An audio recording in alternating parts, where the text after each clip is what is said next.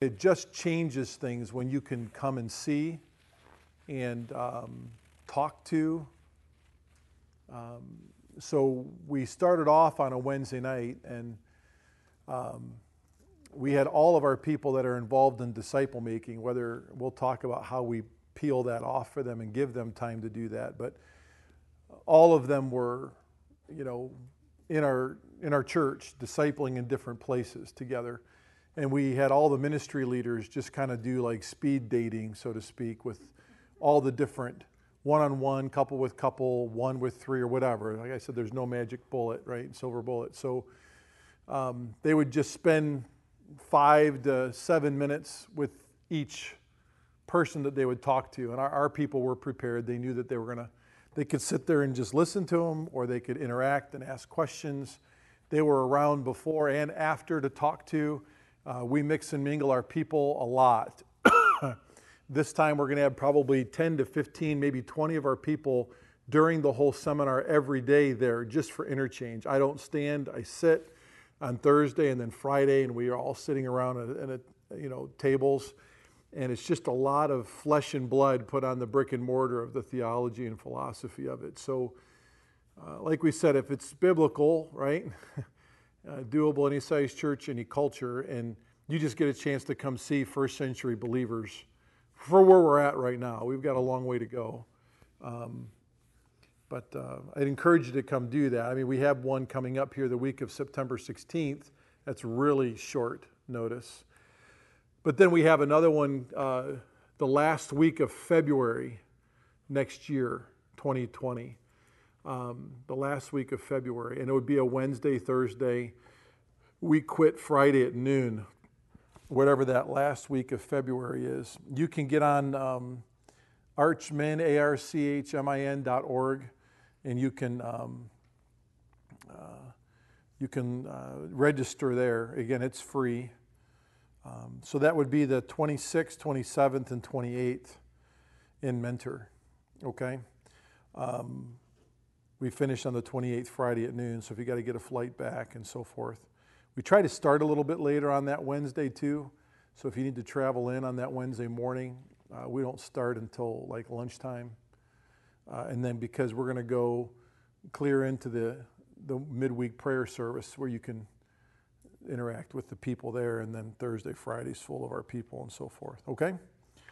So I want to let you know about that. Also, January 20th through the 22nd in a Community Baptist Church in Winter Garden, Florida, we're going to have our 6th annual Arch National Pastors Fellowship. These are pastors that come from all 50 states. And we set out, years ago to plant together, and then we realized we were planting and not planting with such good philosophical moorings, theological or philosophical. So we stopped for a little bit. We've been taking a pulse, trying to building the understanding of this culture. So when we plant from here on out, we're planting more with disciple-making guys and not such an institutional model. We've planted 13 churches out of grace, and every one of them is either closed or failed, or is failing because we did not plant them with a disciple-making model. So shame on us. But it is what it is. A lot of these guys are trying to do the right thing, right? They're trying to come back and learn. But we had to take the last 5 years really to just find like-minded people, give to them just for their own encouragement, find ways like this to strengthen them, and then to do this together, state to state, and then partner with them so that we can start planting together. So those are like 5 things that have just kind of emerged in my mind that have happened over the last 5 years with these guys from all 50 states. Identify, give, strengthen, partner, and plant. So this year, we're actually going to be helping each other plant 6 different churches in Florida this year. So 6 different fellows, groups of people, one in Boston, one in Albany, New York, here in the Houston area, and 3 other areas in the country: Utah, Lincoln, Nebraska, I think Milwaukee, we're all getting together, and we're taking the churches in those regions, and we're able to give those churches anything, one of 85 different things that they can do to partner with that plant to help encourage them, whether they're a church of 5 people or 500 people and everything in between. And so that's a significant part of what we're doing in this year's Pastors Fellowship. It's not a conference. I don't like to treat it like a conference. It's free. No one's making any money off of this. If you can't afford to come, you can apply for funds to help pay for your flight through the registration. We don't want to be takers. We just want to be givers. But by the same token, we want to do something together too, okay? So anyways, you're welcome to come. As a matter of fact, maybe, how many of you registered online? How many did not register online for this? Anyone here? All right, if we could just somehow get names and email addresses, we'll get an invitation out to everyone who's here. We have everyone's email that registered online. But anyways, all right, we can keep motoring here. I don't know that there's any need to do this. Do you understand, get the general gist of this exercise? Again, mine was 195 hours. And we had some real work to do on that. But I think it's a necessary exercise. I don't think it's a suggested exercise. I think it's a necessary one for you as an individual to just go through, to just really make your mind zero in on how spiritually reproductive are you really being in your community. Remember what I said, I'm not talking about just being out there around unsaved people. What are you doing in preparation and prayer before you even go, expecting God to do something? Okay? Well, can you just take just a minute though and talk about that one that says working? Because as a pastor, it's easy to say, well, I spend 50 hours a week making disciples because that's my job. yeah. But that's not often really the reality of what we do. Maybe just speak to that for a minute. Sure. We did a survey of our church, and this was the average work week for our membership. So pastors rarely do 50-hour work weeks. I mean, if you're going to do ministry, right? So that's the average for our people: sleep, eating, worship, working, so forth. And so for pastors, again, as I said earlier this morning, we were doing 60, 70, I think just last week from Sunday to Wednesday, I had like 55, 60 hours Sunday to Wednesday before Thursday, Friday. So most of that's not, the comprehensive understanding of disciple making. I'm shepherding. There's certain things that my job requires. There's certainly my gifting requires. And they're all, I guess, parts of disciple making, but it's not Great Commission work. It's just part of my job. I don't know if that makes sense at all. There's a lot of things that the pastor-teacher gift, right? All the imperatives of 2 Timothy 4, 1 Peter 5, right? They're all necessary for us to do. And I think it's a sliver. They're all parts of biblical responsibility, which is part and parcel of disciple making, but it's not the full circumference of it. And we can get bogged down in the imperatives without wisely balancing our pursuit of obeying the imperatives and still being able to keep the organic side of going out done as well. So it's we go out with gospel intentions. A friend of mine had been in the ministry for a long time. Some of you guys know him. His name's Marshall Fant, and Marshall was trained just like I was, and was at Harvest Baptist in Rock Hill, South Carolina for a long time, and wasn't a disciple-making pastor, and by his own admission to me, and he he came up to mentor with his wife before he handed the church over to the next guy up and moved on, and just to learn disciple making for himself. This is a guy that's in his early 60s at that point. And so anyways, the short story is he went back to town with a burden, and he began to pray. Remember I said preparation, prayer, and then going. He said, Lord, I haven't had any friends in town that I know really, really well, lots of acquaintances, typical for all of us. And he said, give me someone, give me a place where I can, in the normal, natural rhythms of life, begin to build a redemptive relationship with somebody. So God laid on his heart the YMCA, and I've gotten his permission to tell this story. So he went to the YMCA, first day to exercise there. He and his wife exercised other places, but he went, God laid his heart on this particular YMCA. And he got done exercising, all right? He's expecting to have an opportunity, and he walked into the little recovery room where they have Gatorades and recovery bars and stuff like that. And there was a guy seated with his back to the entrance door, and he was reading a newspaper, and Marshall looked over his shoulder, and so this is this first time out. He sees a picture of my son, Micah, in the middle of the right side of the newspaper this guy's holding up. And he was just kind of shocked, and so he walked over and he got a Gatorade, and he goes, hey, my name's Marshall. I know that kid on the paper. He goes, do you know who he is? And he goes, I'm a retired policeman from Columbus, Ohio, and I'm a big Ohio State fan. And I was just reading about Micah because I'm a big Ohio State fan. And he goes, well, I'm actually really good friends with his dad and his family. And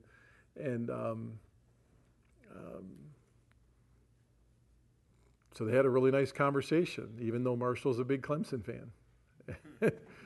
And the short story is that worked into a weekly lunchtime with this guy named John.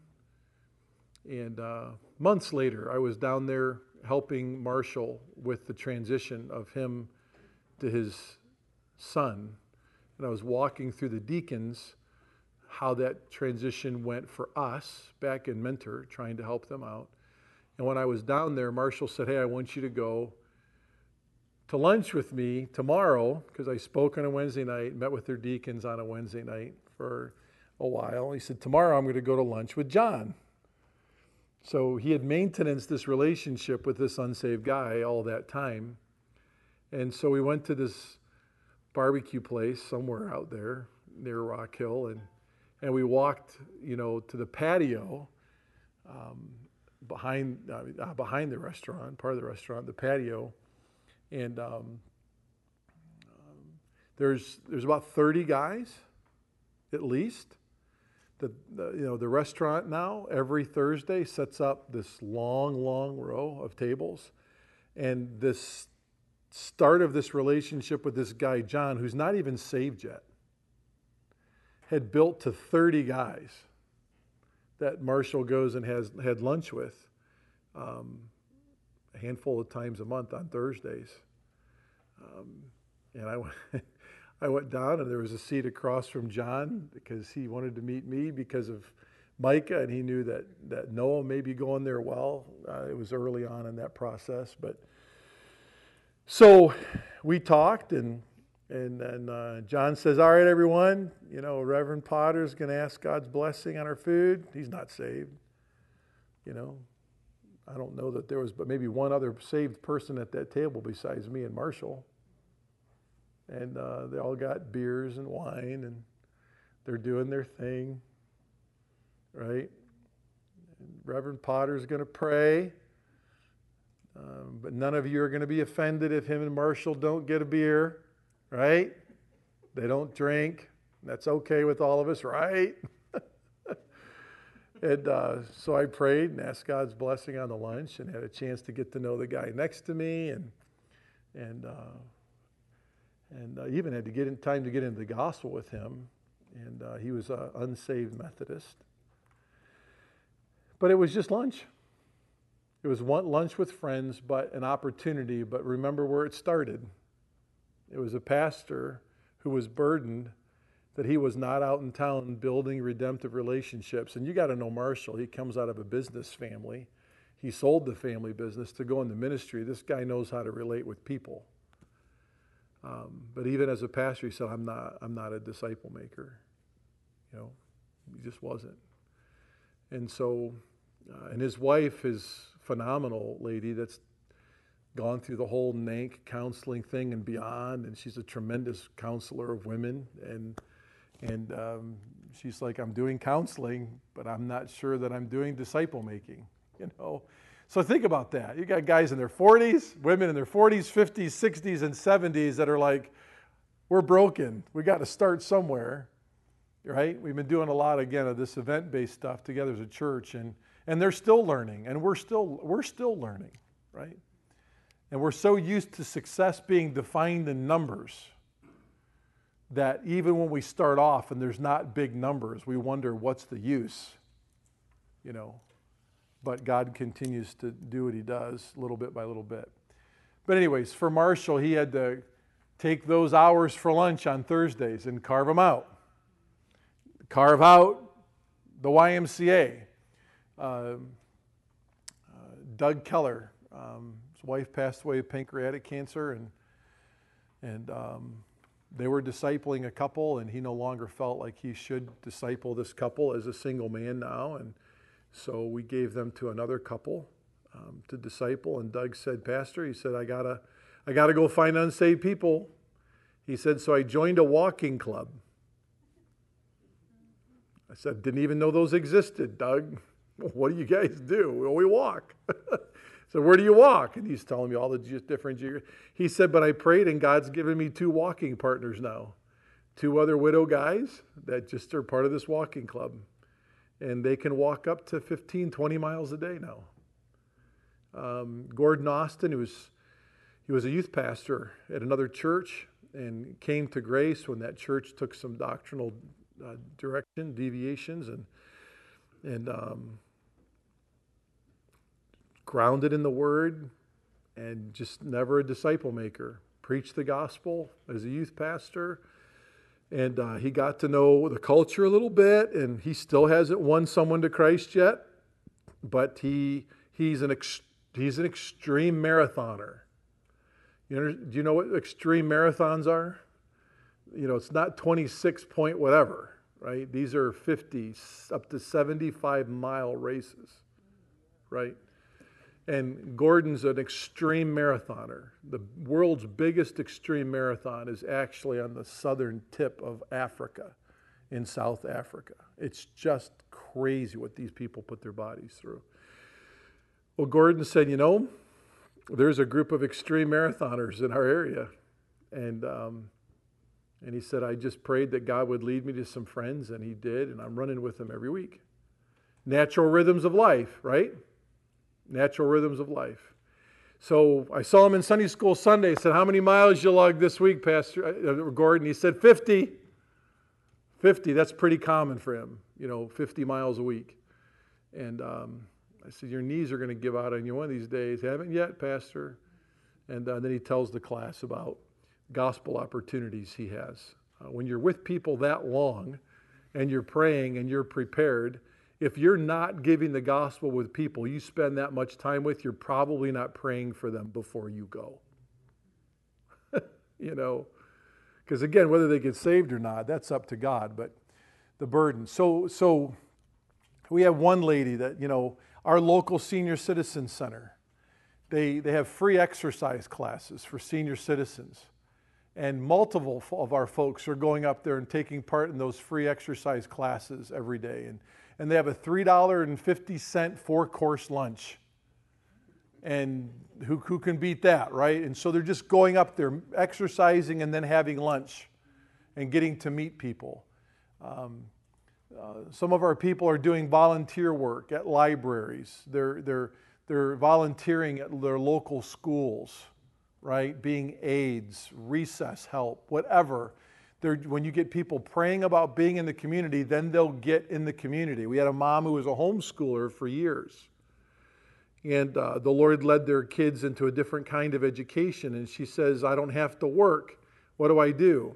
And I said, well, just pray that the Lord will give you a creative place to be around unsaved people. And the Lord burdened her to get hired at a local greenhouse, a little plant place. And so I'm getting regular emails from her all the time now. Julie Richard is her name. And I got one last week. Just pray for our owner. I had an opportunity to give him the gospel, and then his wife. And I think they're a long way from being saved, but I went and got a job here so I could find people that need the Lord. And so, yeah, it just is on and on and on and on and on, where we no longer need to have, group-based things, because our people are just out there, and people aren't just seeing their faces, they're hearing their voices. So anyways, carving out time. Be a good exercise for you. All right? So here's just a little 6-question quiz that I think is going to be easy answer. This is taken from a fellow named Aubrey Malphurs. He's written a book called Strategic Disciple Making. He's not a pastor. He's not a theologian. He's a layperson. I think he's an architect. And he's just given a lot of time to thinking for his own life. Am I spiritually reproductive? And he thinks a little bit more systematically. So we can go through these questions together. True or false? The only way to disciple a person is for a gifted, mature Christian to work one-on-one with a believer who desires to grow in Christ. Would you say that's true or false? Why would you say that's false? Do one of those gifts as You're absolutely right. How many of you had a tremendous desire to tell someone about Jesus right after you got saved? Anybody? Okay, that's pretty common, right? Did you have to take a personal evangelism course? No, right? We'll study this a little bit later on in Acts chapter 9. The Apostle Paul himself had disciples in the chapter of his own conversion, So, but that's one part of the Great Commission living. So while you're going, you're probably going to be attached to someone who's leading you to train somebody else. It's all part of these organic pieces that are put together in one whole lifestyle. And so I agree, that's false. Okay? The process starts the moment that you're born again, right? And the growing process, and growing to be able to lead somebody then, all right? The disciple is a Christian, but the Christian may not be a disciple. The way Aubrey wrote this, the authorial intent is this is also false. In other words, if you're a Christian, you are a disciple maker. And disciple makers do disciple making. You can't say I'm a disciple and not do disciple making. Does that make sense? This can also be true, though, because there are Christians who call themselves disciples that don't do disciple making. All right? Number 3, disciple making is only one of several key ministries in the church. Why would you say false, Beth? because it should be at the center of all that we're doing in the church. Like the purpose of it should be either training disciple makers or reaching out to the lost and creating those redemptive. Like it should be at the center. That's enough. You're absolutely right. It's that simple. And you see how if we're connecting our hearts and minds to that clothesline of disciple making, how that even changes a Sunday school class, a women's Bible study, a men's Bible study, a vacation Bible school. We're not compartmentalizing any one particular ministry away from our Great Commission purpose. Okay? So I'm assuming if I'm teaching my Sunday school class, which is the young marrieds in our class, every class I start with what's the good news about the good news? What are your disciple-making testimonies? And I always start. Why do I start? Because the church becomes like me. So if I'm starting, right, and so forth and so on. So we do this every Sunday morning, every single Sunday morning in my class. Because what I'm going to teach them after we do the disciple-making testimonies, they're going to learn so that they can do what with it? share it with someone that they're discipling. Are you with me? So everything we do is tied to either going deeper in the Word together to prepare to go out, right? That's all why we do what we do. It keeps learning organic, right? How does that change the way people listen to your preaching?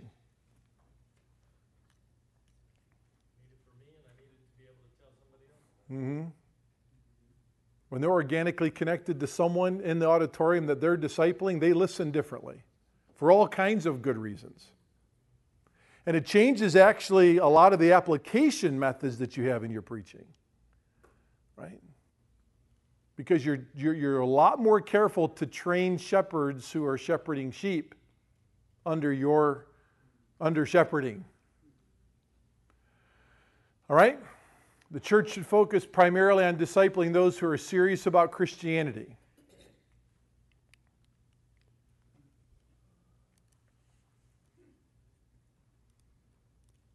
Just write 1 Thessalonians 5:14 next to this question. Okay? Paul said that there's going to be the strong, the unruly, and the weak. And he said what? Be patient with all of them. Right? There's really a no soul left behind approach in this disciple-making culture. Okay? I think it's inevitable because we're human that one may or two may fall through the cracks over the years, but I'm telling you, we used to have chunks of people fall through the cracks. At Grace, we meet every Monday morning for prayer, and we'd sit there as like, oh wow, we haven't seen so-and-so. This is years ago. We haven't seen so-and-so for like 3 months. Has anyone seen them?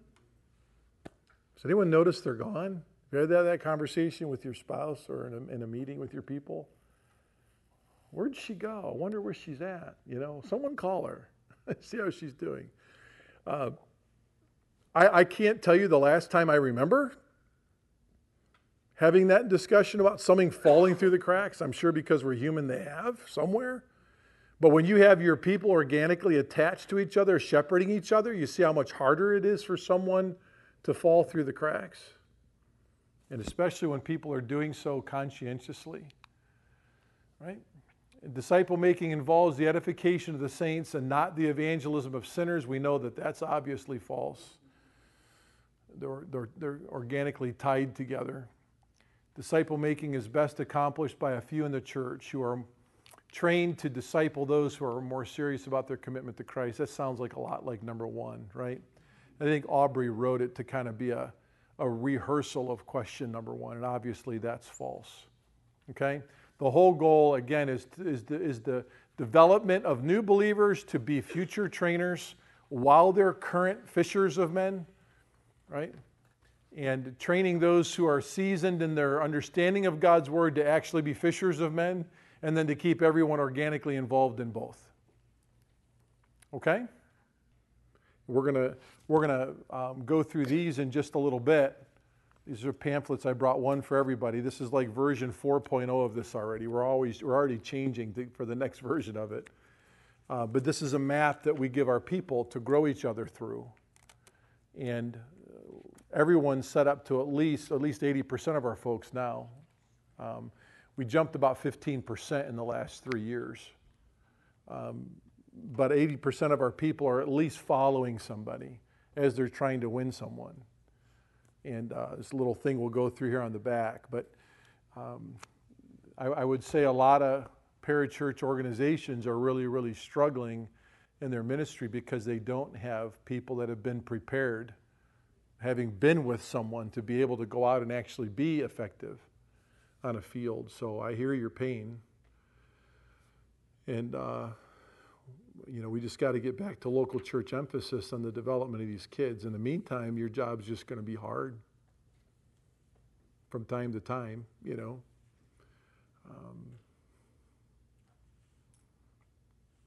Yeah. I don't think I was much help to you, but the reality of what you're facing is what it is. But we just have to, in the local church, change it. We can't expect parachurches or schools to change it because God hasn't designed them to do that. Well, I would say in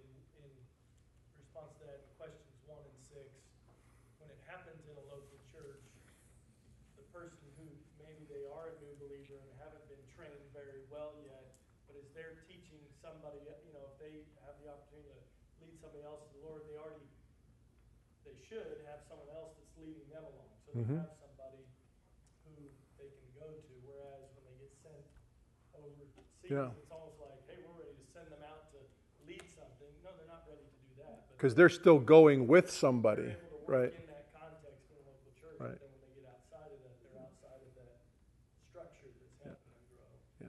Chuck and Nancy led Kim to Christ. Brand new, rambunctious baby Christian, right? Well, Kim automatically has an influence on one of her friends, right? How do you let a baby Christian disciple another baby Christian? Well, she does it with Nancy. So as she's, being led by Nancy, she's going with Nancy and also bringing her friend along.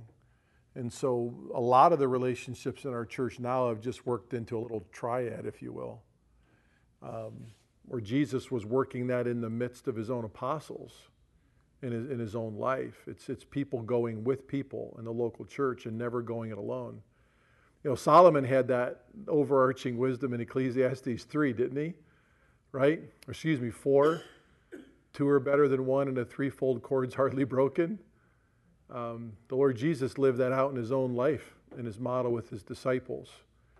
So, I would applaud what Will said there. No one goes this alone. But the problem is they've gotten saved and put into membership, and they're kind of going it alone. And then they're asked to go on this trip. And it just makes your job a little bit more interesting, But what we found at Grace now is we're doing our own missions trips now. We don't, aren't sending kids off to schools to let the schools do the full summer missions trips. Because if we're doing disciple-making work, the whole playing out of all of Acts 1:8 is really centered in the local church. I should never hand the baton of church planting or foreign missions to any other parachurch organization. That's my responsibility. And I'm not trying to teach, our way out of you being employed by some parachurch. I don't know you very well at all. It's not what I'm saying at all. I just think it's really exciting when churches begin to develop their own people to do their own planting and their own missions work. Because we know them, because we've walked with them, right? So one of the missions teams we have going out of our church about 2-3 times a year now, they're going September 1st through the 6th to Pinedale, Wyoming to reside a pastor's home who can't afford to pay for the labor as a bivocational guy. So they're going out there. But in that group, it's really interesting. We've got disciplers taking disciplees, right? And going on a trip together now. So they're even growing together while they're serving out there. It's really interesting. Another thing that we're seeing, an unexpected, what we call unexpected God-intended blessings. It's like someone who's discipling someone that works in the sound booth, but if they've won them to Christ in town through a natural rhythm of life, right? And they're discipling them, it's really interesting how the person they're discipling gets an interest in how they serve. So we don't have any more issues in the sound booth anymore. We don't have any issues, in any area of our church. Life happens, people are people, but generally speaking, whether it be childcare or ushering or Sunday school teaching, or there's people that are filling those roles now more than ever by following the people into those roles that are discipling them. That too is a thing we never thought was a thing. So anyways, good question. Any other thoughts on these? Okay. All right, let's move on. What is a disciple maker? This is where we'll start digging our teeth into a proper hermeneutical study about what disciple making really is. Okay? And there's multiple aspects of hermeneutics, and we're going to try to cover some of those here today. We know that the Great Commission is given here in Matthew 28, 19, and 20 is different than the other two synoptics offering of the Great Commission. If you studied out the Great Commission, you've seen that. If you want to open up your Bibles and look at Matthew 28, and someone read that out loud for us real quickly, okay? Go ahead. Go ye therefore and teach all nations, baptizing them in the name of the Father, and of the Son, and of the Holy Ghost, teaching them to observe all things whatsoever I have commanded you. And lo, I am with you always, even unto the end of the world. Amen. Great. You guys have preached through this. As a ministry leader, you've taught through it, or you've at least heard a solid exposition of this probably multiple times. That's not my point here today. But do we know what the difference is between Matthew's account and Luke and John's account? Luke and Mark's account, excuse me. Does anyone know what the wording difference is? Right? I think the only, the teaching, the disciple-making part of it is the only verb in the sentence, if I'm correct. So that's the wording that Matthew uses that Mark and Luke don't. So if we're going to do a biblical theology of Scripture on any particular topic or portion of God's Word, we've got to look wherever it's used in the Word, put them side by side and make some comparisons so we make sure we got all the pieces before we can make some conclusions, right? And what we realize is there's an aorist form of the word mathetes here, which is go ye into all the world and what? All right? All right. The literal translation of that is make disciples. Teach. There it is. That's the aorist form of the Greek word mathetes. Right? This is what we do. This is what Matthew has that the other two accounts don't have. But when you put it all together, it does become a central verb as to the activity of what the life of the Christian looks like and what it involves. Right? Would you agree with me that though this is a prophecy, right, it's also an imperative? It's a prophetic imperative, right? It's something that's going to happen, but they need to do it and obey it. We already talked about the peanut gallery, who's hearing it, what were their backgrounds, what were their vocations. We don't need to spend any more time there.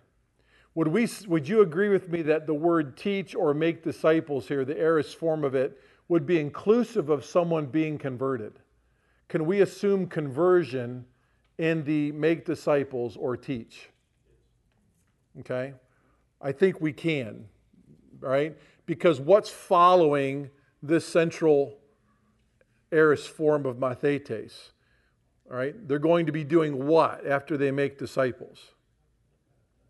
They're going to be baptizing and they're going to be teaching and helping people observe what? All things, okay? And again, who's doing this? I'm not here to argue about who's allowed to baptize or who should be baptizing in local churches, right?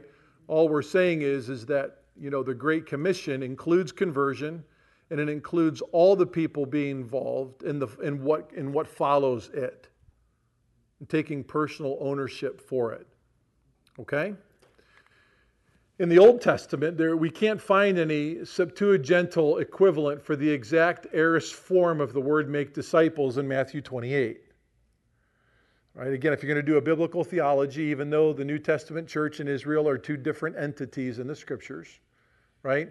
You got to look at all the Bible. We can't find an exact form, but this is what we can find. There is an equivalent for the root of the imperative make disciples, and it's found in Jeremiah 12. If someone could look that up, Jeremiah 12:16, and read that out loud for us. Actually, the root is found twice in this text, and you're going to see it twice. So we want to look for a word that might sound like the activity of a disciple, the activity of someone who wants to know. Right? Just read it out loud as soon as you get there.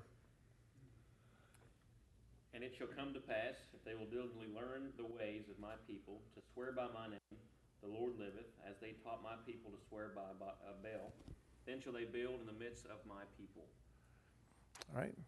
Where's the first time that you would think that you would see at least the root form, not the exact aorist form? Learn. If they will diligently learn is really what the language of the Old Testament says there. There's learning, believing people, and then there's learning pagan people in that text. Okay? And what we know about that word learn, it's the Hebrew word lamad, and it literally means the learning of the whole person. All right? This is really body, soul, spirit. This is the giving of the whole person to understanding. If they will diligently follow, learn, commit their whole person to this. Right? So again, just looking at Old Testament, New Testament, interchangeable roots, these people understood that what Old Testament learning included was when I committed myself to learning something, I committed all of myself to it. Okay? Are there any quasi-disciple-making relationships? I know that Israel didn't have a great commission given to her. But what kind of relationships can you see in the Old Testament that would kind of mirror a spiritual mentoring relationship? Elijah and Elisha. Good. Among the prophets, for sure. Good. Moses and Joshua. Anyone else?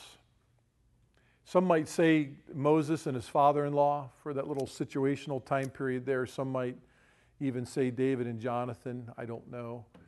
Some would say in the school of the prophets, there was certainly something going on like this. Okay? Maybe even Samuel and Eli. Right? I don't know. But again, there always seems to be some type of mentor-mentee, which is, I think, part of God's creative order in any human relationship, right? Even the trades have apprentice, right? It just is what it is, right? We have 2 hospitals in Cleveland that are teaching hospitals, the Cleveland Clinic and University Hospitals. And if you're ever admitted there, your doctor never comes alone, right?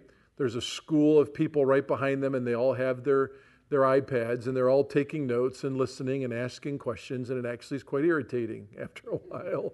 But you're glad there's someone's learning. But anyways, it's just part of the way God created us and created His world to function. But nonetheless, we'll keep moving on here.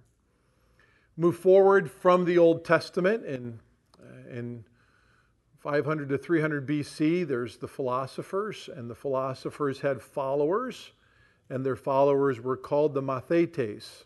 So long before Jesus is on the scene, and long before this word had been Christianized, if you would, it existed in pagan culture, right? And these Mathetes who followed Socrates or Plato or Pluto or whoever it was, they were called Mathetes. They were known as the disciples of Aristotle.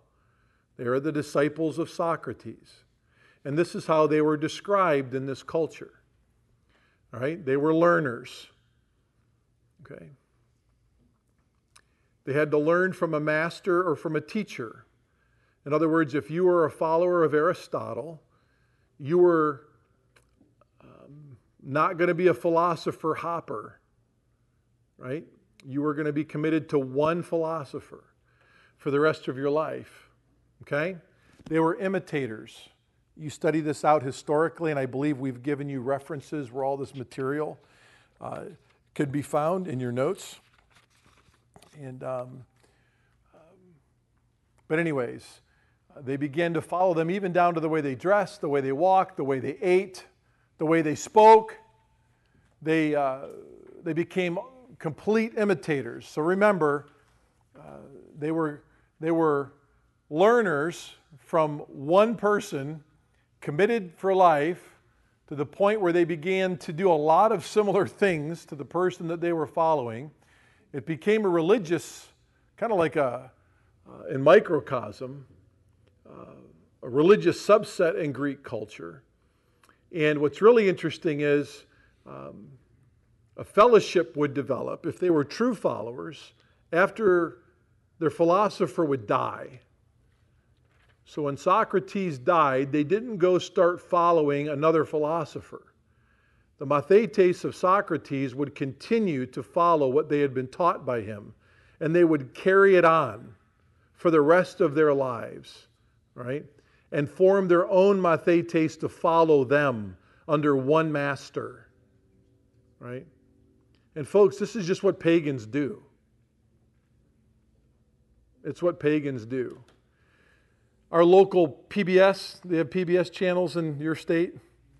Local PBS station is just watching it this week. Have you ever heard of the Victor Hugo's book, Les Miserables, right? The musical, they put a musical together for it. They were doing it was a 125-year celebration of Victor Hugo's Les Mis, and like a 25-year celebration of the musical. And they had a lot of the people from theaters all over the country come and do this celebration of Victor Hugo, right? At the end of the program, like the last 10 minutes, they said in order to carry on, right, the memory and the joy that we have from Victor Hugo and what he wrote and the influence of this musical, we adapted a high school version of the musical that can be performed for kids 19 and under. Right? Because the next generation needs to enjoy this as much as we have. And then it was a surprise to the crowd. You may have seen it on your local PBS. It's been shown all over the place. You can Google it and watch it. They said, we've invited children from schools around the country that have performed Les Mis, the next generation, right? Generation 3.0. And they all started to flood the aisles singing the anthem of Les Mis, right? And it was glorious to watch. I mean, it's chilling. If you've ever seen the movie or you've ever gone to see the musical, it's powerful music. It just really is powerful music. And so I'm watching these children, right, flood all the aisles, and they're joining all of the cast from theaters from all over the country, lead singers, second singers, and they finish the anthem together with this huge orchestra and fireworks going off. It's a big deal, right? But what are they celebrating? They're celebrating discipleship. The world just does it a lot better than we've done it, right? And what are we saying here? Are these saved people?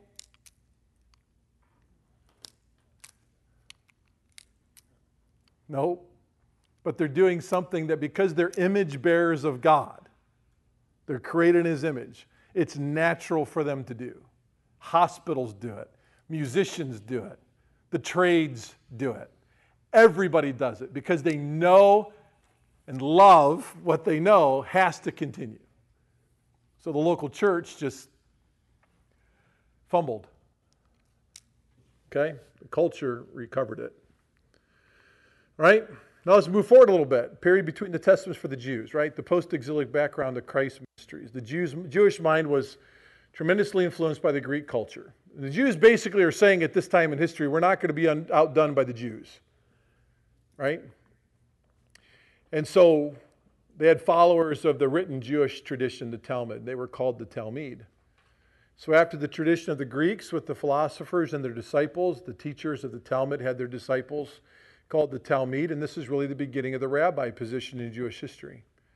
The teachers of the law and the Talmud became the rabbis, which is really the history of the existence of the Jewish schools of thought, the Hillel and Shammai school that you've probably studied if you've gotten into an MDiv or PhD work or THM work or whatnot. But the Jews don't have the position of rabbi until this time period. Right?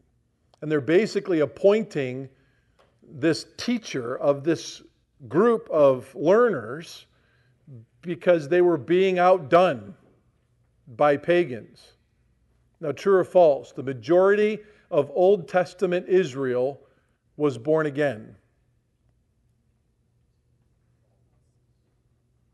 I would say it's false, right? Often throughout the Old Testament, God addresses the faithful remnant. The majority of the elect nation of Israel was never born again. God still used them, right? So,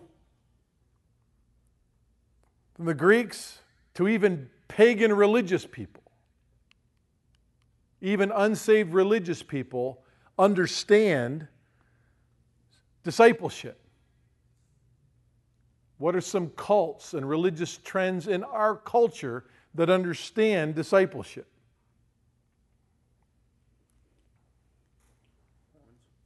Yeah. The Mormons do. Are they apologizing for it? No. They've lost 30% of their membership base since Mitt Romney ran for president. 30%. And they're now even more intentional than they ever have been before. Why did they lose the 30%? Talk to any pastor who pastors in Utah. Because when Mitt was running for president, the younger crowd that really was not well versed in the history of the origin of Mormonism began to study it. And there's like, you got to be kidding me. This is what we are? Right? And millennials, you're not going to tell them not to talk about what they know now. Right? So 30% of their membership is gone. They're still having a hard time recovering from that, but they're just as intentional. This is what you're going to do, right? So many different analogies of that, right? So many different analogies.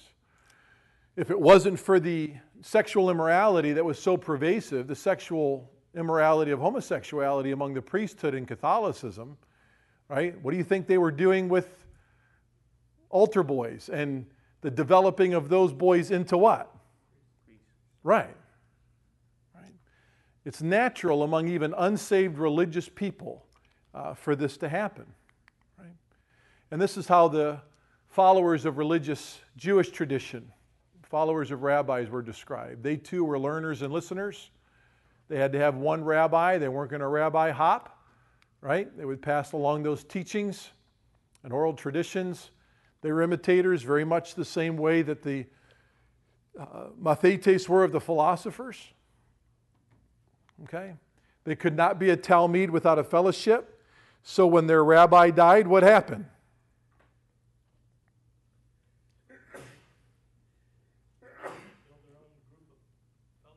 Would they go follow another rabbi? Nope. They'd form and continue their own fellowship underneath the teachings of that rabbi. Okay? And his approach to Jewish history. And they were expected to serve. This is something that I think because of the Mosaic ceremonial aspects of worship in the Old Testament, this was something that was added that the Mathetes did not have underneath their philosopher. But they were expected to serve in the religious side of Judaism. Right? And it was their life, again, to the life of that rabbi for life. So there's a New Testament reality of discipleship. Some 250 different times, various forms of the root or the noun mathetes are used in the New Testament. Right? The first time we see it is in reference to John the Baptist, who has his disciples. So what's really interesting here is we're still in an Old Testament context here in the Gospels, right? The church is not started yet. So I think sometime in human history that these two cultures and the way they learned started to be blended. In other words, the way the Talmud learned was very similar to the Mathetes and vice versa.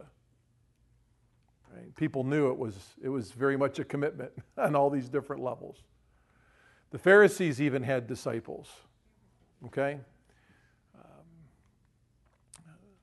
Paul in the chapter of his own conversion, we're told that he had his disciples. And this is where it starts to get a little culturally dicey, right? The first woman ever to be called the disciples in Acts chapter 9. And this is Tabitha and Dorcas. You know the story there. She's passed away. But she had quite an influence in her town before she passed away. Do you remember what she did for ladies in her town? She made garments for them for warmth, right? And we only know how influential she was because those were the people who were mourning her at her death, both saved and unsaved. Right? But she's called the disciple here. We know that Peter's called down and she's raised from the dead by God, and the town rejoices. And really on the shoulders of this discipling female, the gospel gets a great assist to being moved farther and farther into the West. And then you have Lydia in Acts 16, right? And on the shoulders of Lydia, it gets even a bigger boost into the gospel being carried into the West. And we've seen the Lord use women in a very significant way for gospel advancement in their local areas.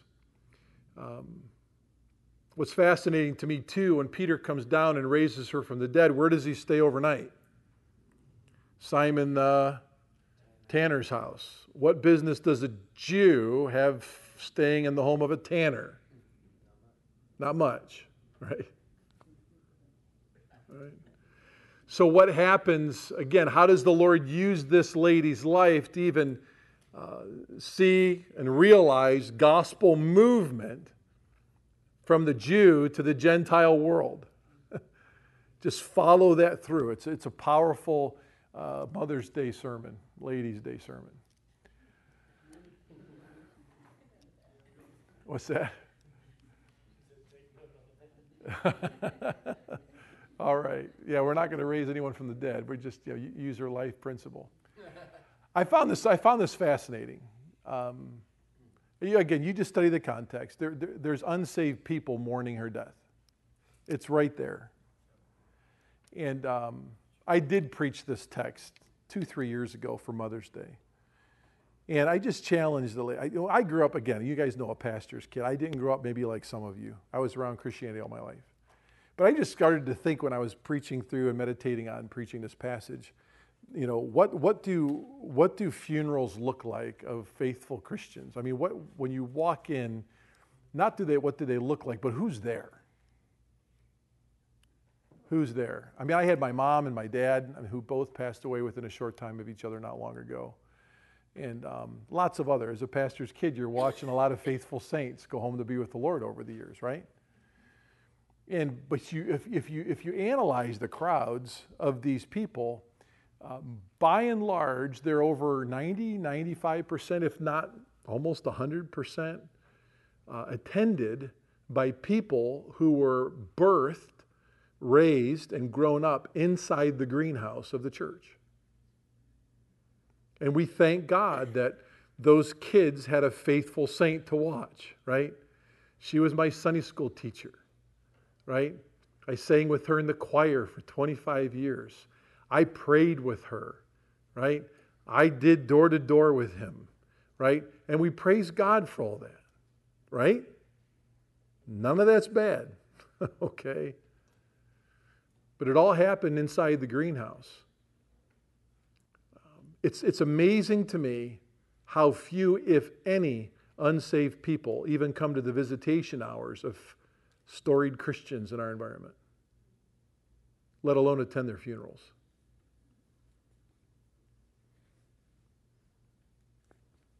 Why? No one knows them, let alone loves them. Because we haven't carved out time in our 160 hours a week to even pray for them, let alone be with them. Something to think about. I think Lydia convicted me that way. Excuse me, Dorcas, Tabitha. All right? But pastors, don't ever forget, God loves to use women in significant ways in your local church. And he did so here. Right? Jesus was always clarifying what it meant to be a true follower. My sheep hear my voice, and I know them because they follow me. Does that sound familiar to the philosophers and the rabbis? Identical, right? Jesus knew. Take my yoke upon yourself and what of me? Learn of me. And if you do that, right, you're going to find what? The text says, rest for your soul. Right? That's the kind of thing that got Jesus put on the cross, because there was never a philosopher or a rabbi that ever in history, now we're talking 500 years now of human history, that had ever offered soul rest to their followers, peace of heart. And people knew that if he was going to do this, he was either a god or a demigod. Right? Only Zeus could do that. Only Yahweh could do that. And so when Jesus says this, he's claiming what? Yeah. It's a big deal. It's a big deal. So that's why I put here, they're absolute learners, expert listeners. Jesus prayed that they would be obedient, right? In his high priestly prayer, he prayed for you and for me that we would be able to obey his life and the way he lived it. Now, when he's out inviting the apostles, the disciples to follow him, think about this now. Do you think that when Matthew, Philip, Bartholomew, when they heard Jesus say, "Follow me," understanding what we know now about a little over 500 years of human history, do you think they had a little bit of a grasp on what it meant to follow him? I think they did. I think it's very important cultural hermeneutic understanding of this time frame. Right? You have to understand the historic hermeneutic, the cultural hermeneutic, the linguistic hermeneutic of all this, because when Jesus is walking up to them, he's not just saying, "Hey, follow me. I'm the new dude on the block." And by the way, I know this concept of fellowship is all brand new, but you'll get it as you go along. They knew. They had watched pagans be faithful to followers. Now they're converted by grace. And so when Jesus comes and says, "Follow me," it's fellowship on steroids. If pagans can do this, certainly regenerated people can do this. Right? That's why we think of, 1 Peter 2, 1 and 2, as newborn babes, epithumia, right? They lust after the milk of the Word of God. Babies have to eat. And if they're discipled well, they'll feed on the right stuff and they'll be grown well. Okay? So yeah, I don't know. I mean, I just wonder sometimes if they said yes to when Jesus said, "Follow me," if that wasn't their conversion moment. I don't know. But knowing what they knew historically and then realizing who Jesus was by watching him in their community, when he said, "Follow me," I wonder if that wasn't an invitation to conversion. And they knew at that moment that it was going to be a different kind of fellowship from what they had understood historically. All right? And even within the Jewish community. Okay? When Jesus died, did anything happen with what he taught them? No. He just kept on going. Did they do something with it? Yeah, you're right. They just kept right on going. Right? Death, burial, resurrection, 40 days on earth, ascension, commission at the ascension, Acts 2, Spirit of God comes, the church begins, and there is a fellowship, isn't there? Did they go follow another rabbi after their rabbi died? It was his life, their life to his life for all of their life. All of their life. And Jesus said, "Listen, you put your hand to the plow and take it off." He says, "You're not worthy of me." And now he can say that because remember, there's a divine aspect to this now, not just a religious pagan aspect to this. No one who's truly born again takes their hand off the plow. No one does. Okay? And what does the writer of Hebrews say? If someone does, whom the Lord loves, he chastens, right? And if they don't respond to the chastening, what does 1 John 5 say? For the believer, there is a sin unto death. What does Paul say in 1 Corinthians 11? This is why many of you sleep. Jesus will never let his name be dragged through the mud of Christian unbelief. Or Christian disobedience, should I say. Right?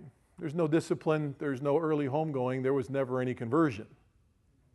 This is what regenerated people do.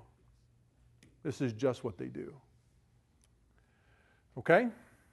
And by the way, remember pagans were doing it. How much more Jesus followers? Jesus, too, continued on with the rabbinic tradition of serving, right? As a matter of fact, that was the pledge of allegiance of his whole life. I came not to be served, but to serve and to give my life a ransom for many, right? He lived that. He lived that, right? But he added something that neither the philosopher or rabbis had added unto that point. He said, you're going to suffer for my name's sake. And we all know that they did. But he added something else here that the others didn't as well. And he said, I'm going to reward you. Right? I'm going to reward you. And that reward is just not only in the here and now, it's in eternity. Okay?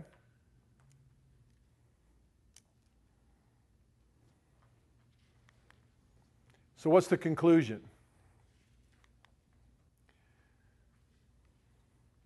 Is this somewhat of a rhetorical question now?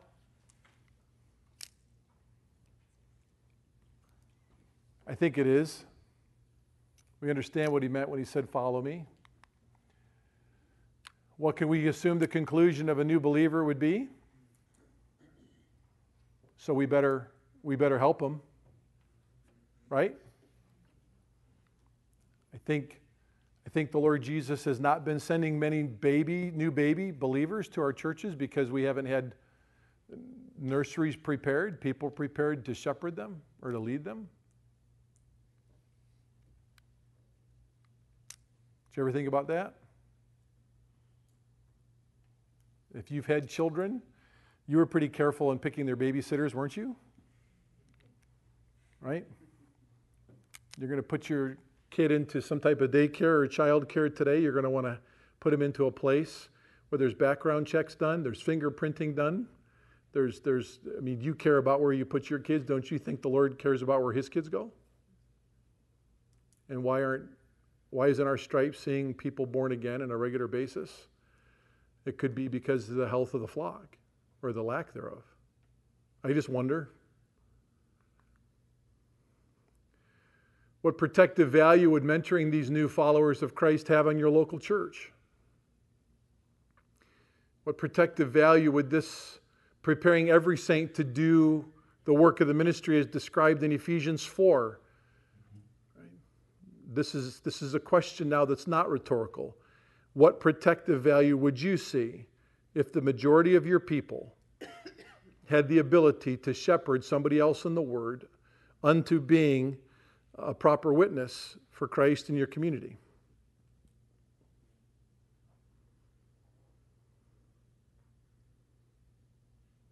What kind of sheep do you have? I was just going to continuing, when the church would continue. Yeah. There's natural, true spiritual succession. Yeah. Okay.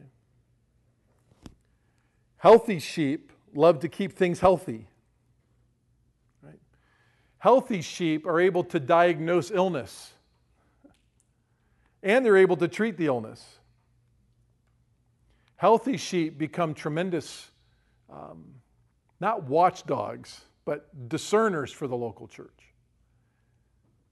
Disciple-making people are able to discern a wolf's and sheep's clothing sometimes a whole lot faster than their pastor can. Right? Why? Because they're going deeper in the Word. And the deeper they go, the better discerners they are. And they're doing this together, and they're seeing people saved and growing in the Lord. And it's healthy, and it's joyful, and it's good. It's progressing a little bit at a time. And so they're able to see, sometimes a long time before I am.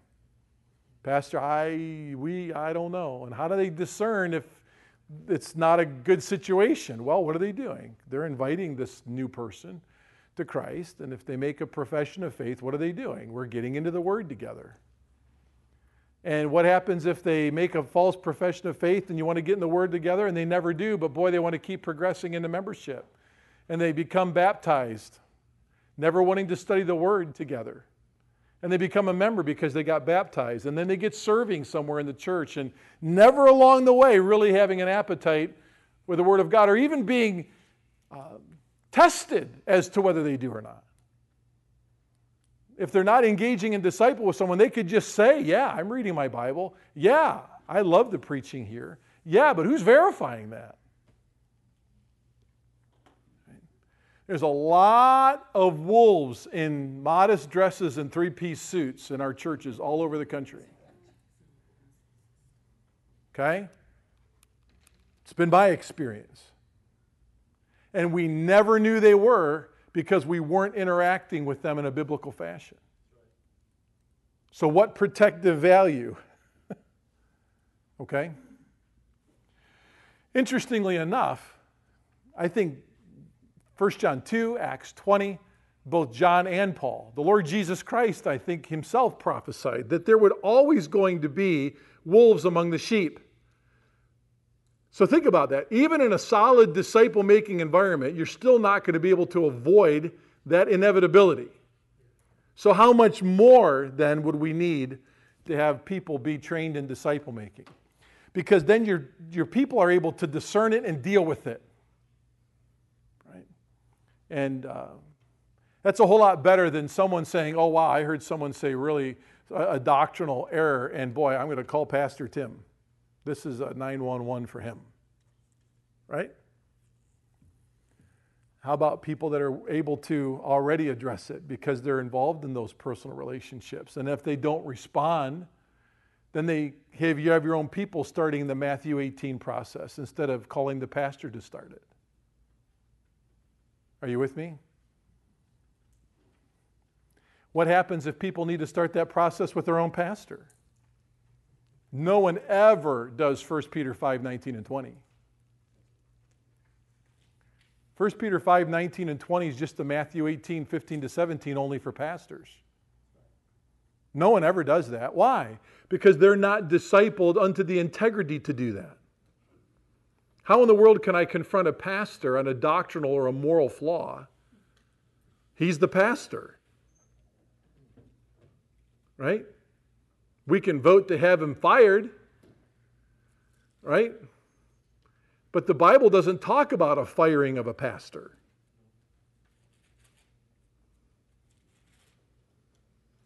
The world fires. The world hires. What does the church do? We fire and we hire. Oh, really?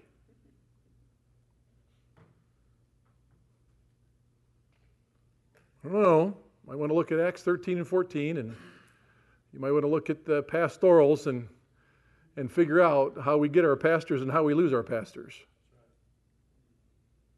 We don't typically do it biblically. Okay? But discipling people know how to even discern the health of their own pastor. I have never been more helped in my life than I am now as a pastor of a disciple-making church.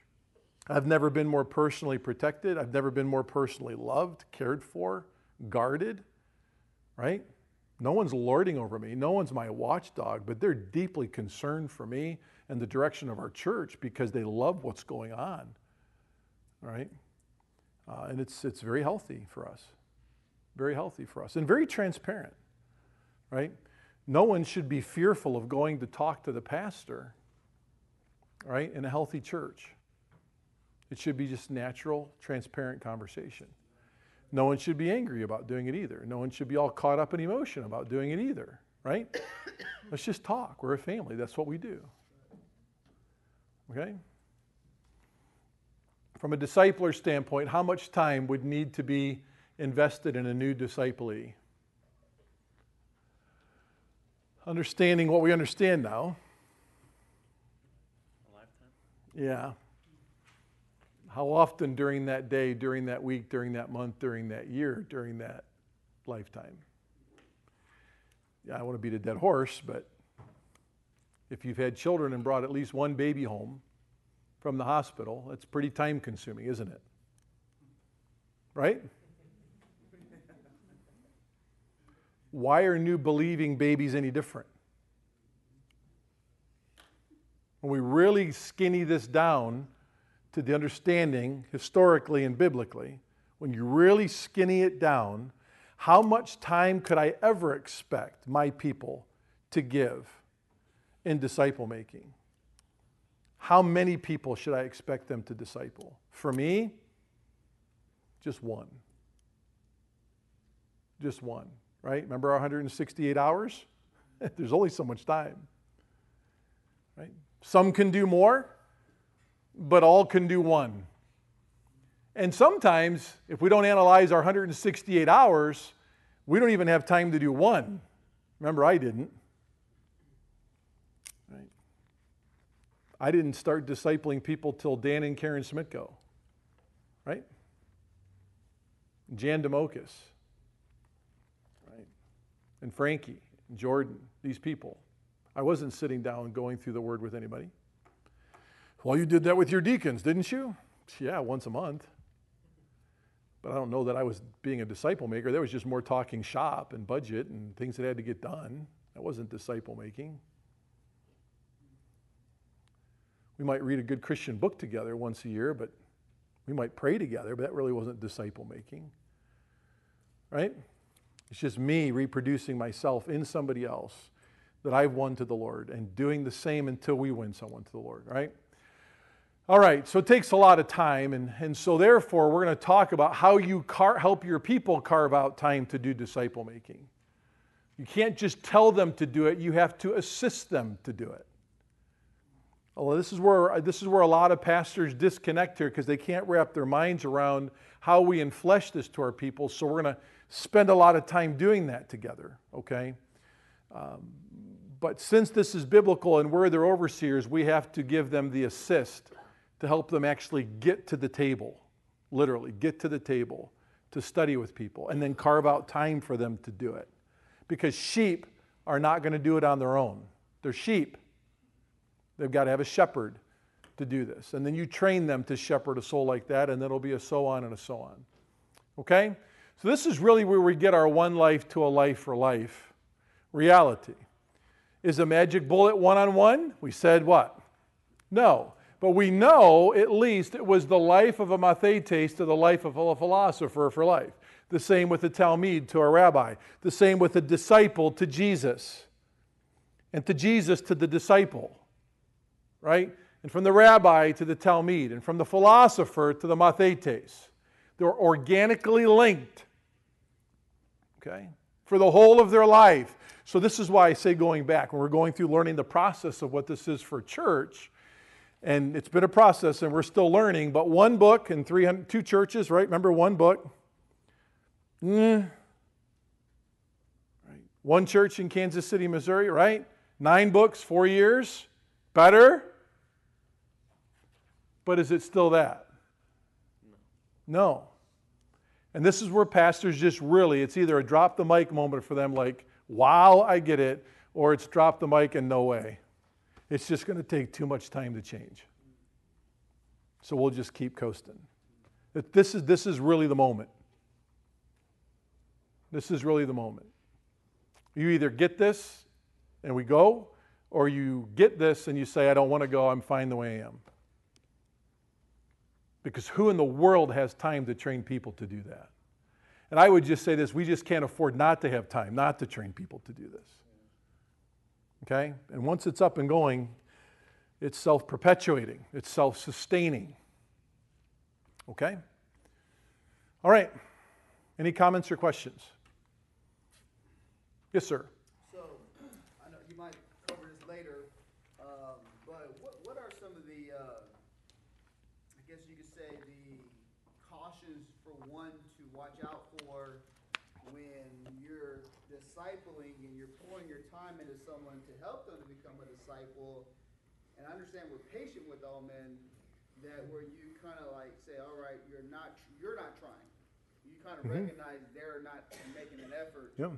So is there a different strategy, or do you continue to pour less time into them, or do they need more time, or is there like, what are some things that you have seen from your experience where you can say, well, try this or try that, or think about this, think about that? How's this to pump you up? Most people you start with won't continue. That'll pump you up to do this, right? Yeah, that's true. You're right. All that glitters isn't gold in that regard. This isn't a just add water and you'll have success. Right? Remember, you can't make the broad way narrow and the narrow way broad. Right? The higher percentages of people that are truly born again, when they start, they continue, but they'll struggle. They're sheep. When they do struggle, this is what we found. They usually completely just walk away. They don't even keep coming to church, right? And many of them don't even come to church because we're asking them not to come. Come to Christ and let's just start studying together and let's grow together. And trust me, you'll want to worship. I won't have to ask you to come. You'll want to be there. Most of them just walk away.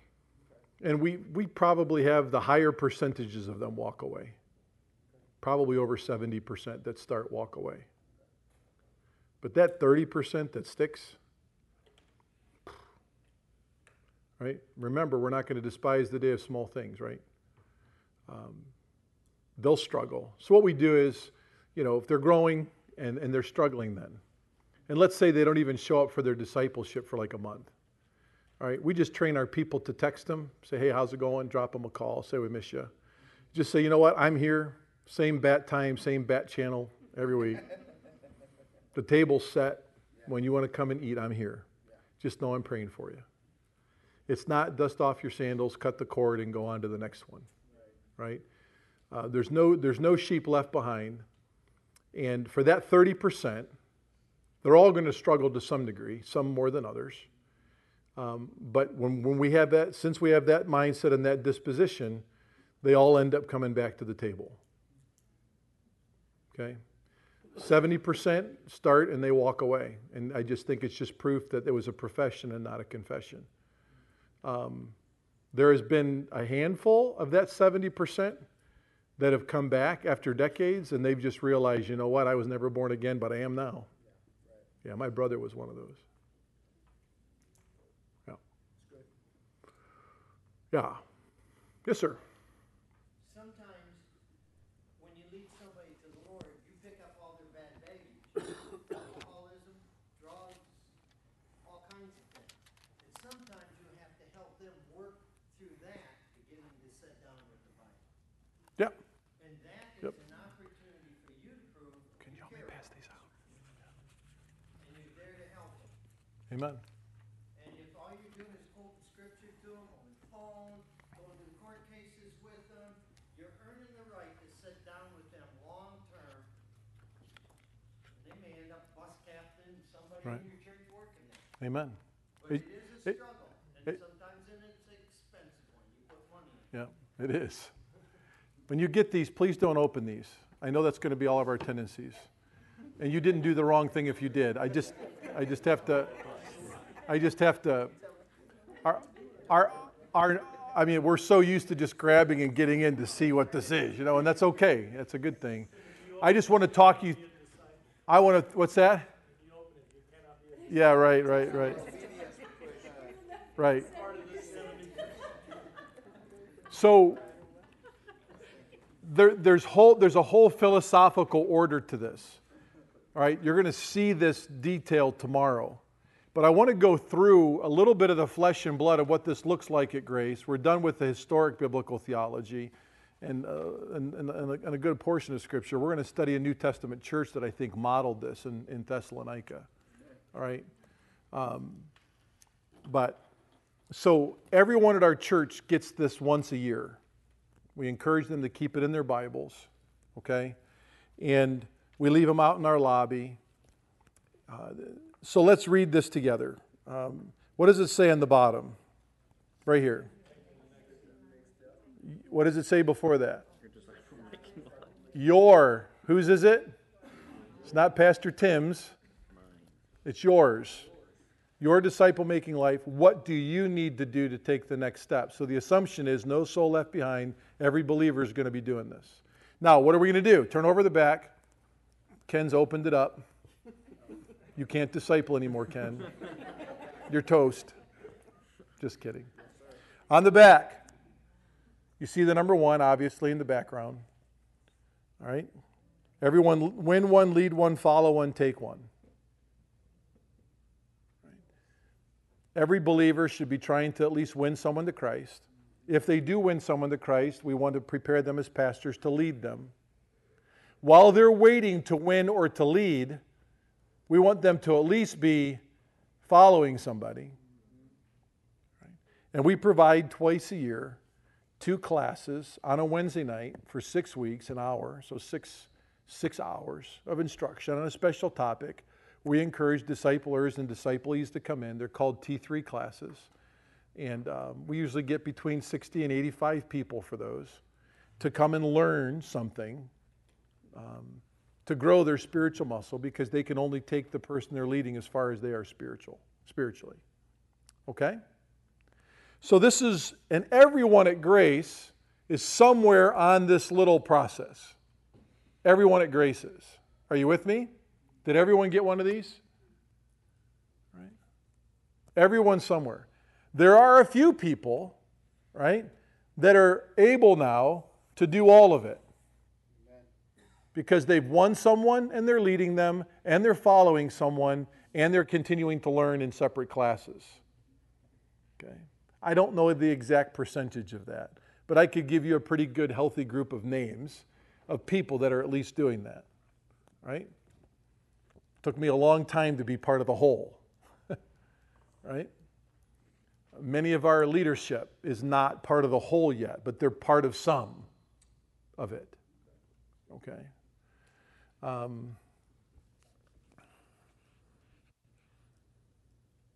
Our whole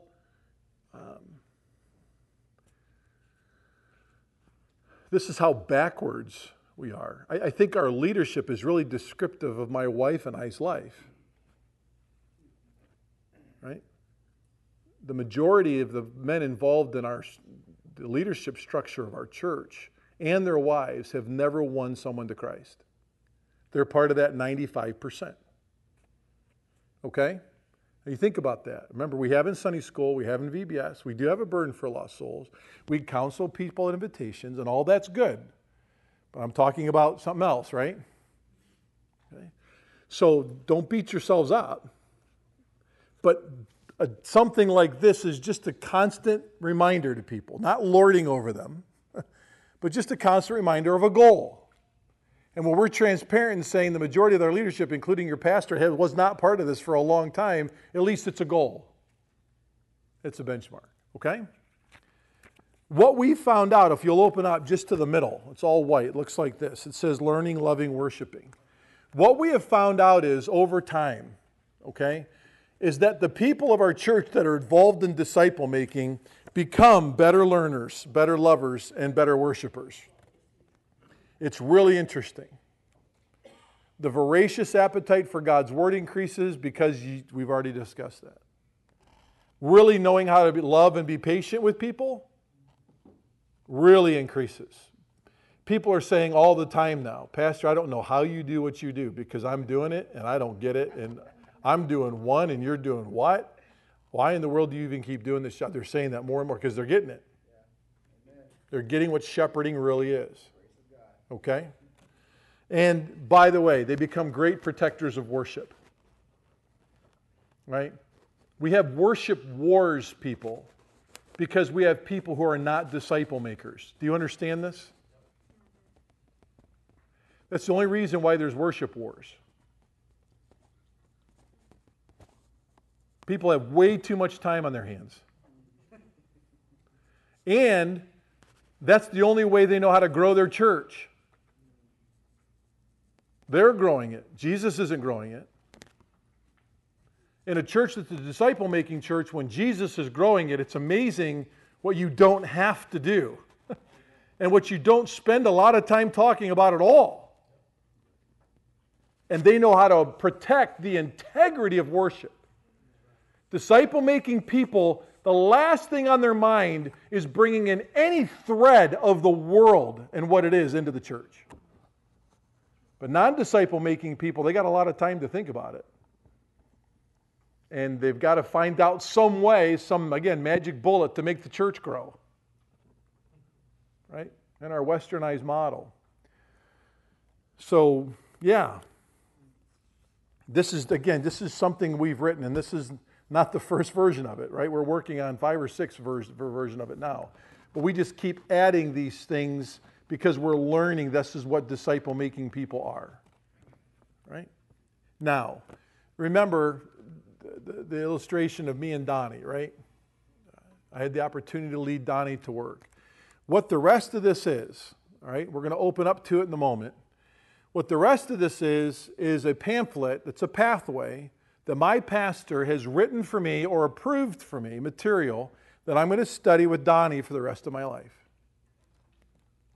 All right? So if you want to open it up all the way for this. All right? Now before we look at it, even though it's open, I want our mind's eye together as male and female ministry leaders. I want our mind's eye to go back to what we said about Ephesians 4.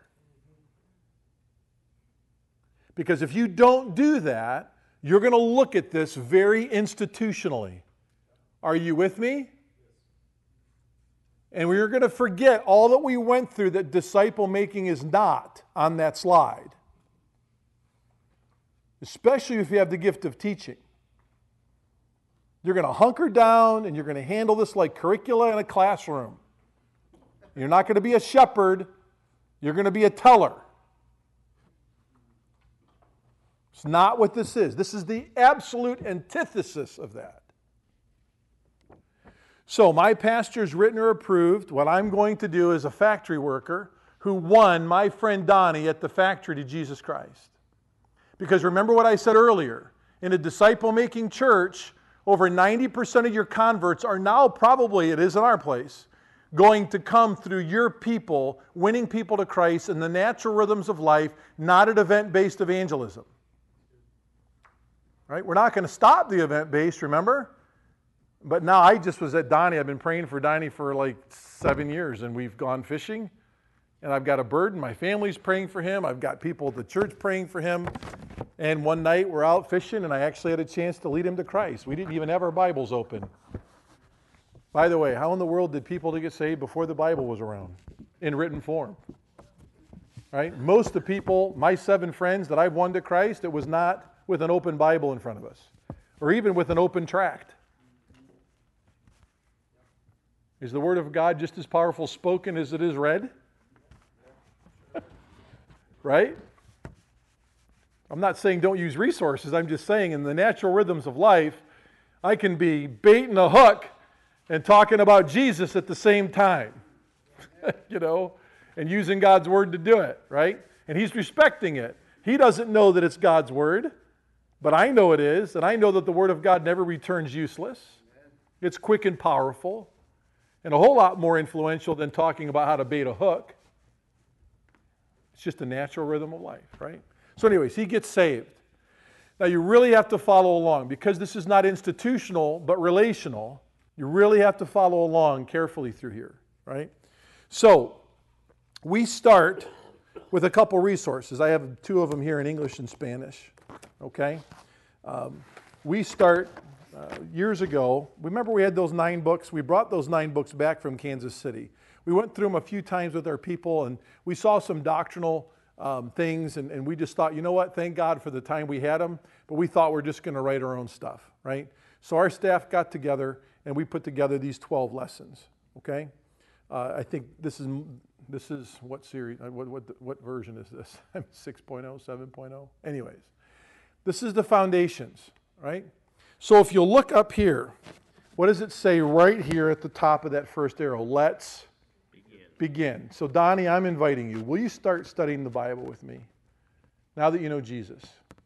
And Donnie's probably going to say, if he's truly born again, what? Yep. I said, Donnie, and I've got a Bible study book. I'm going to buy you a Bible if you don't have one, or I'm going to help you load one on your device. And we're going to get these together, and we're going to study together. Okay? And we're going to go through here. Right? Jump down with me if you would. What's the tiny little print say underneath that green arrow? Meet weekly with your discipler. So during the whole time we're going through the material here, 3 different things. How often am I going to meet with Donnie? Once a week. When am I going to do that? Right? This is as a pastor where I felt responsible to shepherd our people, equip them to do this work of the ministry. I did not want to ask them, because remember, we've already evaluated the 168 hours of our week. There's no more time. All I can do is carve out time for me to be out there, right? Being a disciple maker, which includes my time I'm spending with Donnie. So what we did, I began to allow, and we'll study this tomorrow, how we all came to the process. I began people to allow to study during prayer meeting on Wednesday nights. We're already there. We're starting every Bible study here with evangelistic prayer. We're praying. We can share a couple other requests together, right? And then we're going to study the Bible. I didn't get much pushback. I got a little pushback on that because there's a sacred cow of a midweek prayer service, right? It's fine. Prayer services are biblical. We're not going to get rid of them, right? But how can we utilize them? How can I utilize it as a pastor to equip saints to do the work of the ministry? I'm going to give them Wednesday nights, right? I had one older couple that said, Pastor Tim, this is prayer meeting. We pray here. And I said, my friend, I know we don't pray as often as long as we should. And that's the same couple that was like, if you don't do an exposition on Wednesday night before you pray, they'd be upset that you didn't do the exposition, even though they're asking for more prayer. Anyways, so do they really want prayer meeting or not? It's a debate, right? But it's prayer meeting, and since it's called prayer meeting, we're going to pray. We're going to preach for 40 minutes and pray for 10, but it's called a prayer meeting. Gotcha, okay. So you work that out. So I worked it out with this couple, and they're fine. And we actually told them that they're probably praying more out, lobby, studying together than we are in the auditorium. But anyways, so we're out in the fellowship hall Wednesday nights. Is he coming to church yet? I haven't invited him. But if he's out in the lobby studying with me, is he at church? At least he knows one time when we have a service. He might get inquisitive about more, and I'm sure he will, because he's a new believer, about worshiping, and we can talk about that, because the lessons talk about that. And we walk him into it, okay? So once a week, we go through the foundations, and then we have a Let's Meet the Family. That's a 3-week course for 2.5 hours for 3 weeks. And this is basically probably what you would call your membership class. So I know when we're going through this, he's going to be growing in the Lord. He's going to be watching people coming in and out on Wednesday nights, knowing that this is a church thing, but he knows the priority of my life with him, and he's going to be gradually growing into more and more interest with that. Okay. It takes most of our people about 2.5 years to get through this with each other. So just so you know. Most of our people are in our church for over 2.5 years before they become members. There's some people that become members more quickly, but the majority of new believers, we're not in a hurry. We're not in a hurry. I've got one room of 65 ladies discipling each other every Wednesday night, all right? And I think there's only like 5 members in that group, okay? We're not in a hurry. So 2.5 years. I'm not pushing membership. It naturally, organically comes when you're shepherding well. Okay?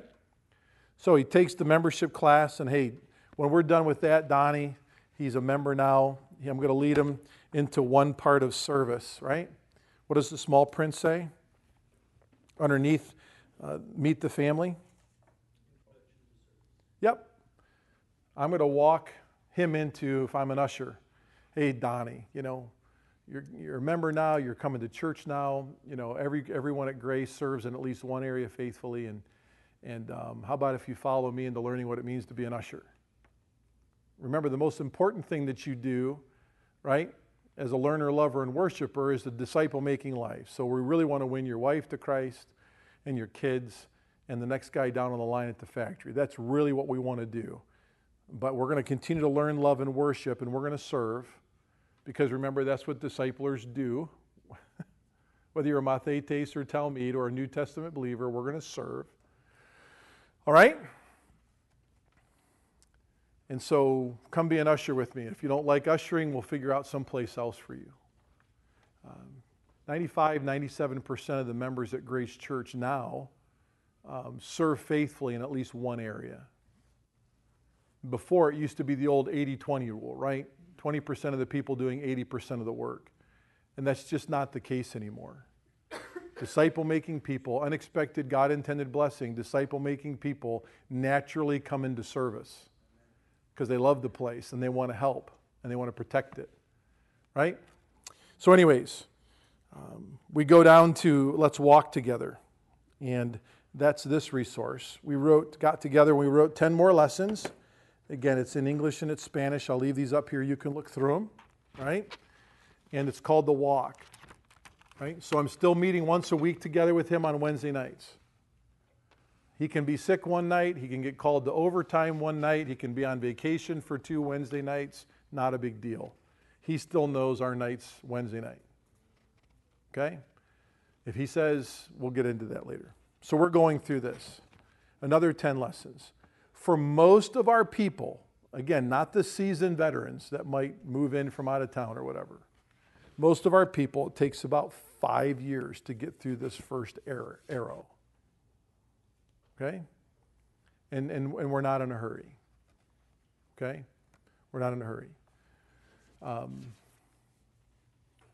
Everyone that comes to Grace, even if they're a visitor on Sunday night, on Sunday morning or any service, that's not our people don't have a relationship with, right? They're just church hunting, and they found us on the web, right? They come and they're introduced to a Bible study, right? And so our people know that when, if I'm meeting again, Donnie for the first time at the door, hey, how's it going? How'd you find out about us? Saw you on the web, first church that came up. I'm looking for a new church, and here I am, right? I said, hey, great, glad to have you. I did this with a couple on Sunday, right? And a new married couple, and I was the first one to have interaction with them. They didn't know anyone in our church. They just moved in from Virginia.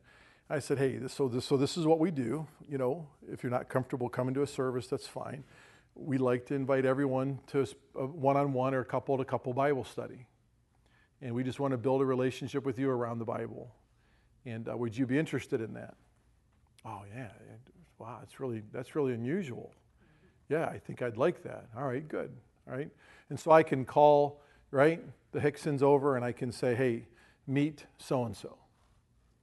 And as soon as the Hicksons shake their hands, what do the Hicksons know based on what you've heard so far?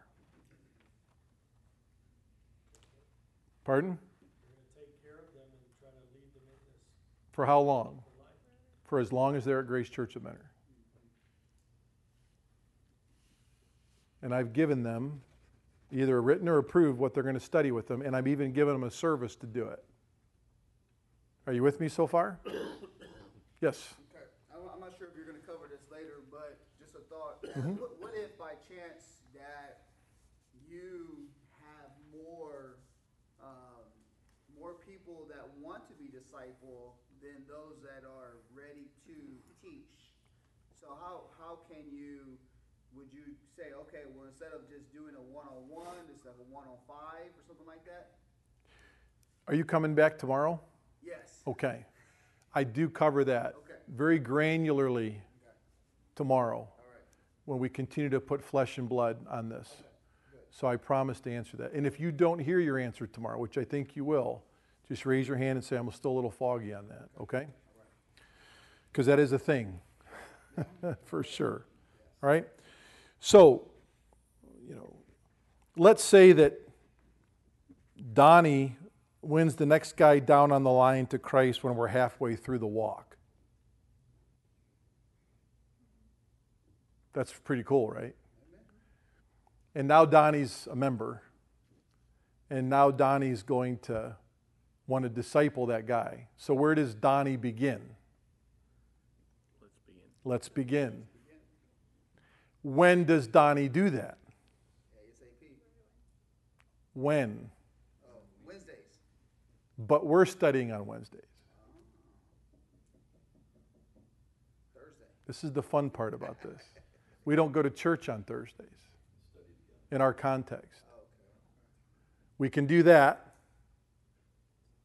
right? He and I can do it together with him and go back, right? Or he can study with him offsite if he wants on his own time, which I would not encourage because I don't want him to be away from his wife and his children doing something about church if they're not saved yet, because he's already spending more time away from them than they're comfortable with since he's been saved, because he's doing something on Wednesday nights that he usually used to do with the family. Remember the context. There's a different scenario with every newly saved person, right? So we're not done yet, all right? So what I can do, and our people do this, I can say, hey, look, why don't you meet with this guy for a little bit before prayer meeting on Wednesday nights, and then you and I can meet just till we're done with the walk. It's only a couple more chapters. He can study with us. We can study together. You can finish the content of the walk and we'll review it. All different kinds of creative scenarios. Or Donnie, our pastor now, also allows us to meet on Sunday nights during the evening service. So if you're free at 6, you're already a member, you're already coming to Sunday night church, you're not ushering on Sunday night, you're ushering on Sunday morning, because we don't want to make service expendable because we get to disciple somebody. Let's meet on Sunday nights at 6 every week just till we finish the walk. And you go ahead and meet your new buddy for discipleship on Wednesday night. So now we're involved with discipleship on 2 different services. We don't go to prayer meeting, and we're not going into the evening service. It's a little bit bigger of a sacred cow to slaughter for some. Because we've been learning all of our lives that discipleship is primarily happening through hearing expositional preaching. And pastors have been taught that, right? That the more preaching our people get, the healthier they will be. Right? Certainly nothing wrong with expositional preaching. As a matter of fact, you'll find out that if your people are discipled well, they'll hunger more and more for it. Okay? And you'll have to provide it. We'll talk about that more later too. But for now, right? For now, I've got to provide these people opportunity to be disciple makers. And again, they can decide during the course of the week if they don't want to do it on a Sunday night. Donnie says, no, I'd just rather go into the service and hey, can we meet before breakfast, before we go to work to the factory, one day a week at 6 a.m. That's fine. They can do that. I'm just saying I'm providing for them as a pastor a way out so the rest of their schedules don't have to be killed, but it's still intentional and meaningful. Okay? But when we're done with the final few chapters of the walk, we jump over here to what we're going to learn next. But before we go through those, what does it say in the fine print underneath that green arrow? Meet monthly. Meet monthly. You see how you back up? Because now he's meeting weekly with someone over here. I can say, Donnie, we're still got the rest of this stuff to go through the rest of our lives. We're not in a hurry, right? So let's meet once a month. What's a good time? One Sunday night a month, maybe? Oh, yeah, I can do that. Better than every Sunday night. Good. Right? Now at Grace, we've opened Sunday school. So our people can study together in 3 of our 4 services a week, and they don't have to make their service to the Lord expendable. They don't make worship expendable, but we've prioritized disciple making and spiritual reproduction around the Word. I don't have to worry about a church being created within the church because I know what they're studying. I've written it or approved it, or we have. So I don't have to worry about doctrinal aberrations. I know that we have another layer of protection because as I lead him, I am also following somebody more mature than I am. And I even do this as the senior pastor. I have 2 men that disciple me twice a week, right? As I disciple. Even as the senior pastor, you're not going to get your people to do it unless you're doing it. So many pastors leave themselves undiscipled in their own church. All right? So, yeah, we need more time because I've got to have time to meet with my guy once a month. I got to meet with him once a month, and he's meeting weekly. You see how you got to be creative with those 3 services? One time a week, non-negotiable, we're all together, and that's the morning service. We worship together as a body. That certainly is biblical too, right? We're not told in the New Testament. All we're told is don't forsake the assembling of yourselves together as the manner of some is. And increase more and more. Okay? But if you look at the New Testament for what it really is, that gathering together was not only exclusively to hear expositional preaching. It included it, but it was not exclusively that. Okay? So anyways, but we're all still worshiping together. So go over here to the bottom of this next arrow. What does it say in the fine print there? Meet regularly. Meet regularly. So now he knows I'm his guy and I still have my guy, but we're meeting maybe once a quarter together. So what we're doing is we're reading whole volumes. We're reading whole books on our own. And then when we get together, we're going to talk about those books. Right? And maybe he and I have both won somebody else to Christ. And we're back here again, meeting weekly with them. Right? And maybe, I'm meeting once in a while with my guy, and I'm meeting him once a month still. You see how it's just organic? All right. So let's go back here to the walk. Let's say we've been studying for 3.5, 4 years, and all of a sudden, Donnie one night's on his phone at home, and he's just clicking through, and a pop-up comes up on his Twitter, an ad, and he clicks it, and it's a deceptive ad. Right? Let's say it's an ad about, drink milk, right? And he clicks on it and it goes to a soft porn site. Oh, wow. Well, let's say before he was converted, he had a real problem with that. So he just taps on it again. He even had his devotions that morning, right? Is it possible to actually be tempted with porn even though you had your devotions one morning? So he taps on it again, right? 20 minutes later, he's 12 taps in. And the Holy Spirit just, boom. How in the world did I get here? Right? How in the world did I get here? So instead of picking up the phone and calling the pastor, who does he call? Call me. How in the world does this happen, Tim? This is crazy. I haven't been stuck in this stuff since I got saved. I need help. Right? So we can stop our study in the walk right there. Because we can jump way over here. And way over here in this area are 4 major areas where every believer struggles or needs help. And what are those 4 major areas, right? Loving your family, moral purity, time, talent, treasure, stewardship, and biblical worldview, thinking biblically, right? Being a critically thinking believer. And we've provided and or written for our people resources that I'm confident my people can go through. So we'll jump over here and we'll study purity for a while. Hey Donnie, listen, we learned way back here that you need to confess your sin. Did you do that? Oh yeah. Well, then you're forgiven, right? I sure don't feel like it. Well, just remember, that's just a feeling.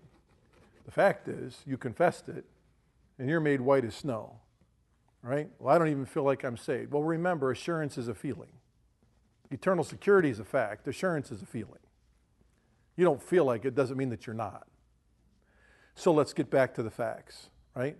Now, right, let's study why and how that happened, and let's walk together. And by the way, Donnie, let me tell you how I failed too, and how God helped me through my discipler. Get back on my feet and walk past that temptation and that failure. Okay? And we just walk together through it. The pastor may never know he fell that night. Is that okay? I think so. I think so. We don't really ever want the pastor to know unless it comes to an unfortunate Matthew 18 process, right? And the pastor wouldn't want to know. He's just glad that someone's shepherding him through it and walking through that with him, right? So anyways, we can jump up here if we need to, but we're always going to go back to the milk and work from the milk to the meat, okay? But there's enough resources on here where we can help each other out with just about every topic in life, right? What does it say over here vertically to the far left? Right? What does it say way over here to the far right vertically? Last breath. So from his new birth in Jesus Christ to his last breath on this earth, I know that it's going to be my life to his life for the whole of what? Our lives.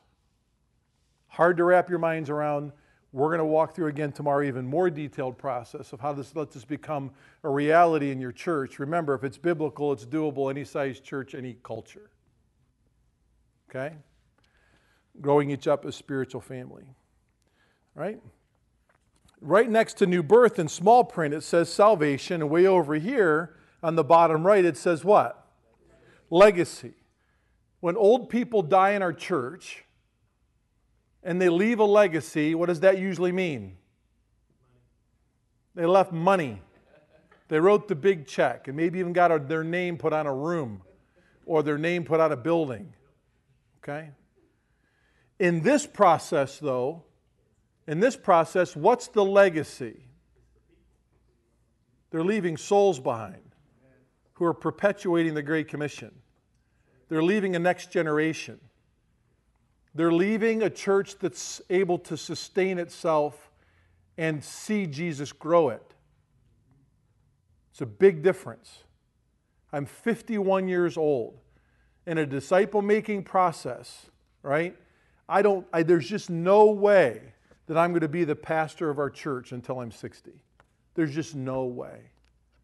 One of the unexpected God-intended blessings of disciple-making culture is that 2 Timothy 2:2 actually organically happens. You don't even have to plan on it. Commit faithful things to faithful men so that they could do the same thing. Do you remember how if I usher, I can lead Donnie into ushering? Remember that? Sound booth ushering, money counter, whatever it is. That's happening, but it's also happening pastorally. Noah led Frankie to Christ. I'm discipling Frankie. Guess what all that Frankie can talk about? I think it's really cool that you're a pastor. I want to find out more about that. I think God wants me to be a pastor. Broken home, lives with his mom. Her mom just got saved. His mom just got saved. When are we going to study about that? We're getting there, you know. Hang on, right? It's going to happen.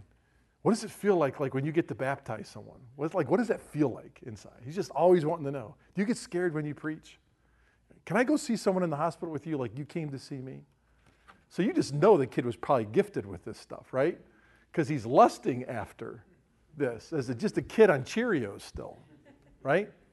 We're discipling. I'm telling you, we don't know what the Holy Spirit had planned for us until we get involved with this. He said he would do it. He said he would build his church. And that includes raising up Generation 2.0 and 3.0 and 4.0.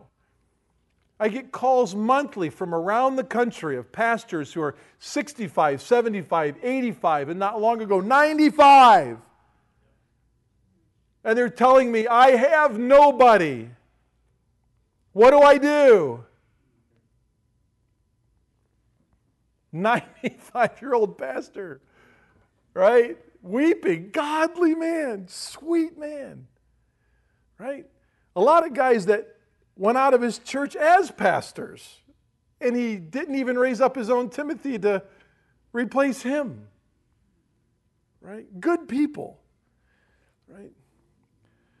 They not only are done, they don't know where they're going, even though they know they're done. They don't know who's replacing. So the typical thing that we do is what?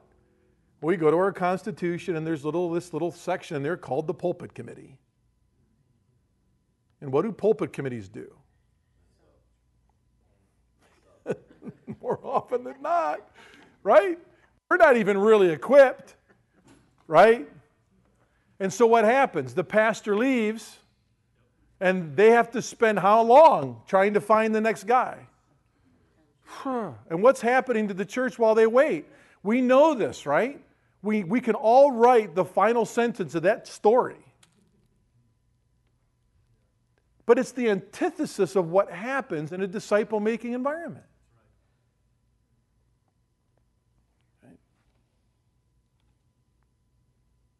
This, what I'm talking about right now, most fundamental Bible-believing Baptist people look their nose down still at what I'm saying. They still do.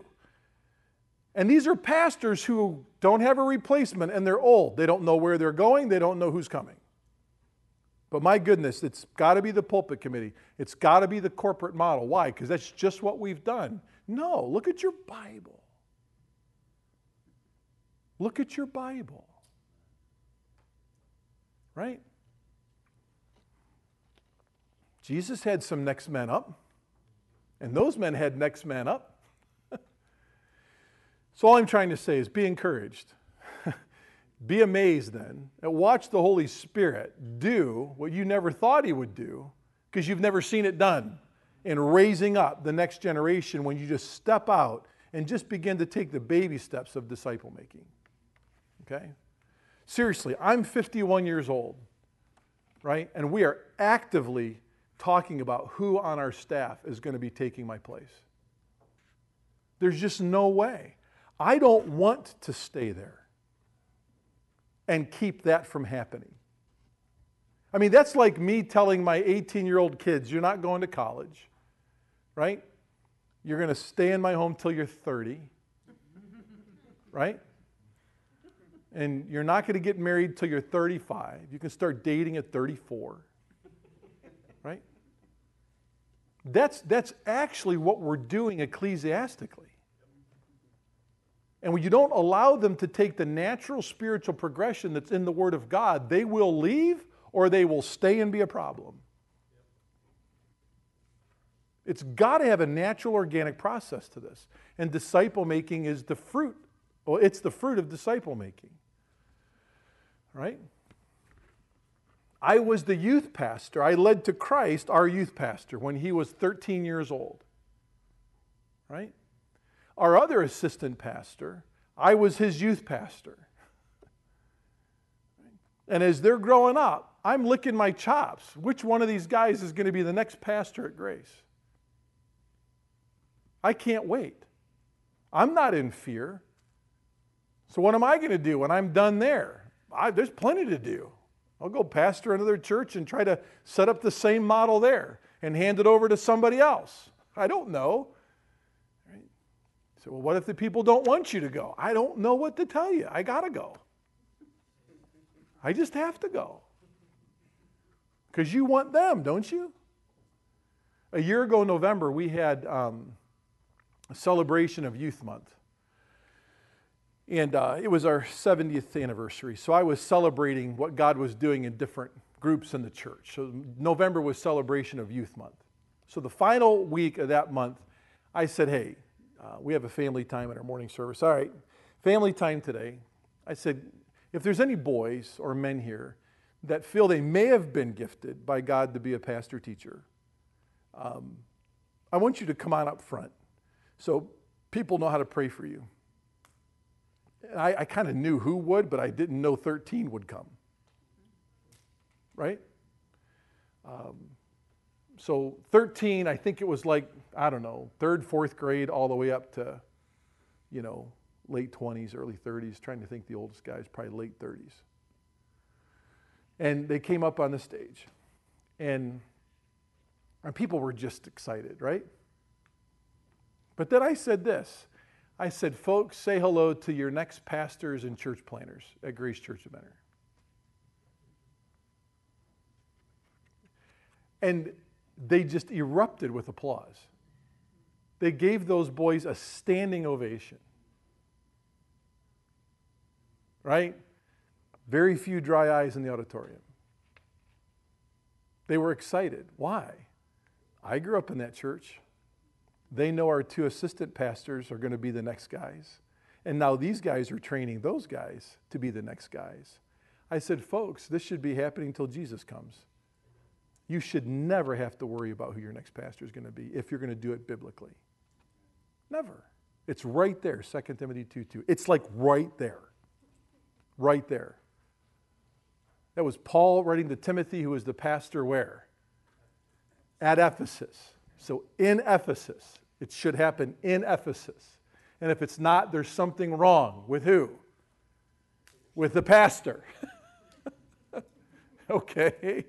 It was with us. So anyways, we won't beat that dead horse.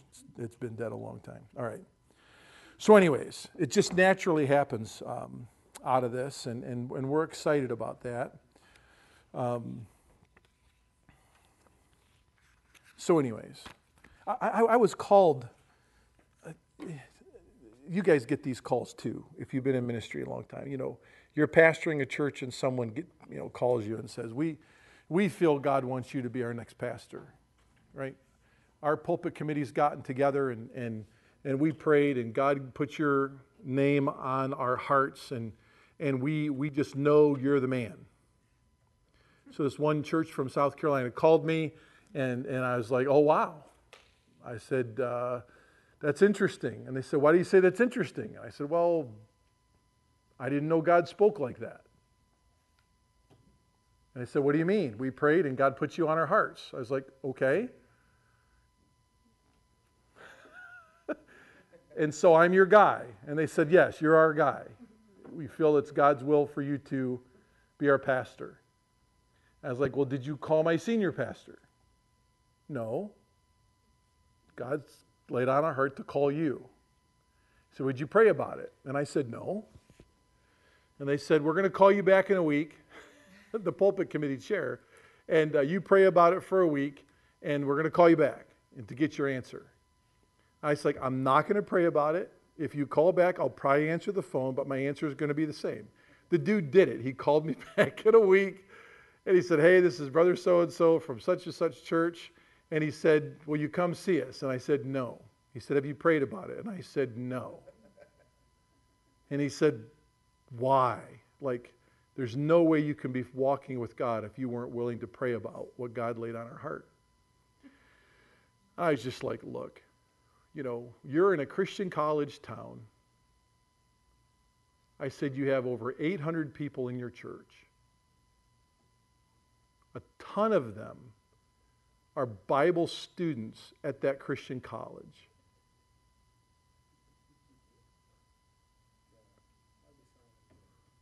Are you with me? Something's not right here. Right?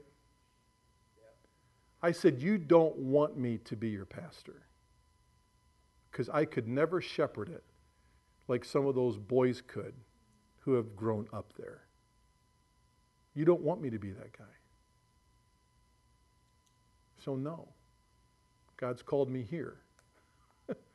This is where I'm at. It's 2 Timothy 2. You have to be really, really careful with this. And all I'm saying is it becomes more and more solidified the more you have a disciple-making environment. Now, a lot of pastors, there's quite a handful of pastors that I'm working with in their 50s, 60s, and 70s said, there's no way. And I get this, you guys. I wasn't born yesterday. I'm not trying to be caustic.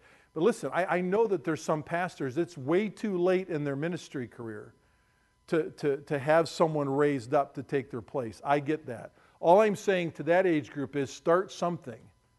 So whoever the next guy is could at least come into something that they have to agree with what started upon your after your departure. Are you with me?